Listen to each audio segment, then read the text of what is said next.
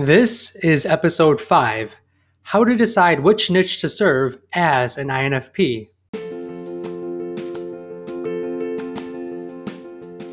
Welcome to the Calm Marketer Podcast. My name is Kenneth Fong, a digital marketer on a mission to help businesses thrive.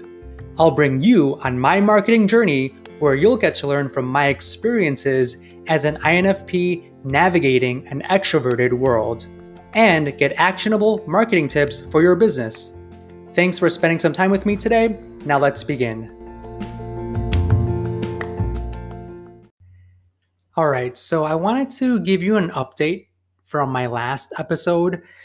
My goal was to try to find local businesses where there was a higher prevalence of INFPs working there. And I think I mentioned this before. I couldn't find a lot of local businesses that had a lot of INFPs or who were ran by INFPs. A lot of the careers were roles that are in institutions or bigger companies. There weren't the typical dentist or restaurant, local businesses like that where I know I can help. So I couldn't find really too many local businesses. But one thing that I was thinking about was instead of local businesses, what I could possibly do is look on the e-commerce side of things. So maybe websites that are selling products that an INFP might be willing to sell. And one topic or niche within e-commerce that kind of interests me is the yoga/meditation niche. So I was doing some research into what were the top meditation supply websites that are out there. And I found quite a bit. I used a tool to do my research. The tool is called SEMrush. And this is an online marketing tool, SEO tool, where you can look at what are the top sites that are ranking for particular search terms. And I did that research and I did find about at least 20 that are ranking for things like meditation cushions, benches, clothing, and about 20 relevant ones were running ads on Google. So I know they are doing marketing. And since they are doing marketing, I feel like they might be, if they don't have any assistance, they might be open to my marketing assistance in terms of SEO and maybe some other types of online marketing. So what I'm going to do is target those e-commerce sites. There's also quite a bit of sites that are not running Google ad campaigns that still get a lot of traffic and are ranking for quite a bit of keywords. So I'm going to target those groups of people as well. Even though they might not be marketing on Google, they might have a budget to invest in maybe some SEO or Google ads or Facebook ads. So that's going to be kind of my focus for this week. Today's a Monday.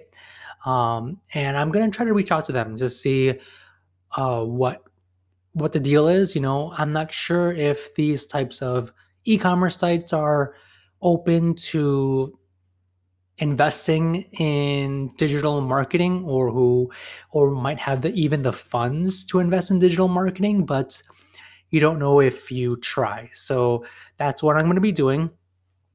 I also, earlier today, actually, I looked at other personality types that fit well with INFPs. And according to Truity.com, so the same site that I mentioned last time, there are 3, they call them quote unquote kindred spirits. So these 3 personality types, according to them, it says people of the following types are more likely than most to share the ENFP's values, interests, and general approach to life. They won't necessarily agree on everything, and there's no guarantee they'll always get along, but they're more than likely to feel an easy rapport and have plenty of things in common. So those three personality types are ENTP, ENFP, and actually, let me go back. This is a wrong page, so let me go back. So kindred spirits for the INFPs are INTP, INFJ, and ENFP. So the INFP is considered the architect, the INFJ is considered the counselor, and ENFP is the champion. So I dug into these three personality types, and same with INFPs, I couldn't really find local businesses that I could serve. Again, all of these careers were in larger institutions or were specific titles in these organizations. So I couldn't really target them per se. But I did look at other personality types that are not as compatible with INFPs, but still have similar characteristics. According to Truity.com, there are 4, they call them intriguing differences. So these are people of the following types are likely to strike the INFP as similar in character, but with some key differences which may make them seem especially intriguing. It goes on to say that the INFP may find people of these types particularly interesting and attractive to get to know. Relationships between INFPs and these types should have a good balance of commonalities and opportunities to challenge one another. So those 4 are ISFP, which is the composer, the INTJ, the mastermind, the ENTP, the visionary, and ENFJ, the teacher. So I looked into these, and same thing. There were some, though, local businesses that did stand out to me. There were about 4 local businesses that might be relevant. One is lawyer, chiropractor, fitness trainer or instructor, and the last one was skincare specialist. I've been in, this business for a long time, and I know for a fact that lawyer, chiropractors, and fitness trainers are very competitive fields.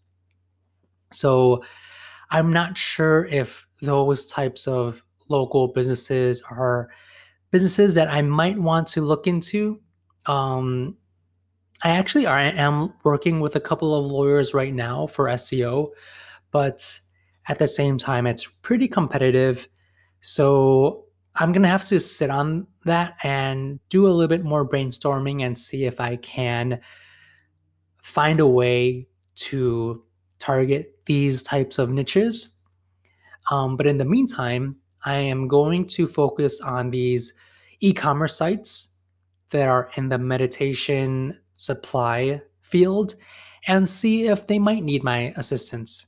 I feel like those types of people who are in that industry might jive well with INFPs.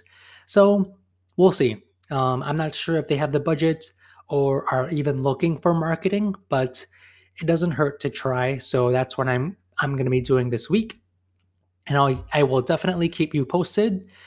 But with that said, if you have any questions, please feel free to email me, ken@leetagger.com. But with that said, I will see you on the next episode.